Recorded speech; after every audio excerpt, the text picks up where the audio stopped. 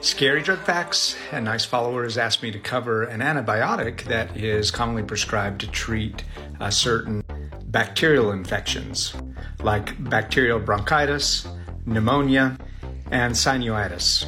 Some people taking this medication can develop disabling or even permanent side effects affecting tendons, muscles, joints, nerves, and even the central nervous system.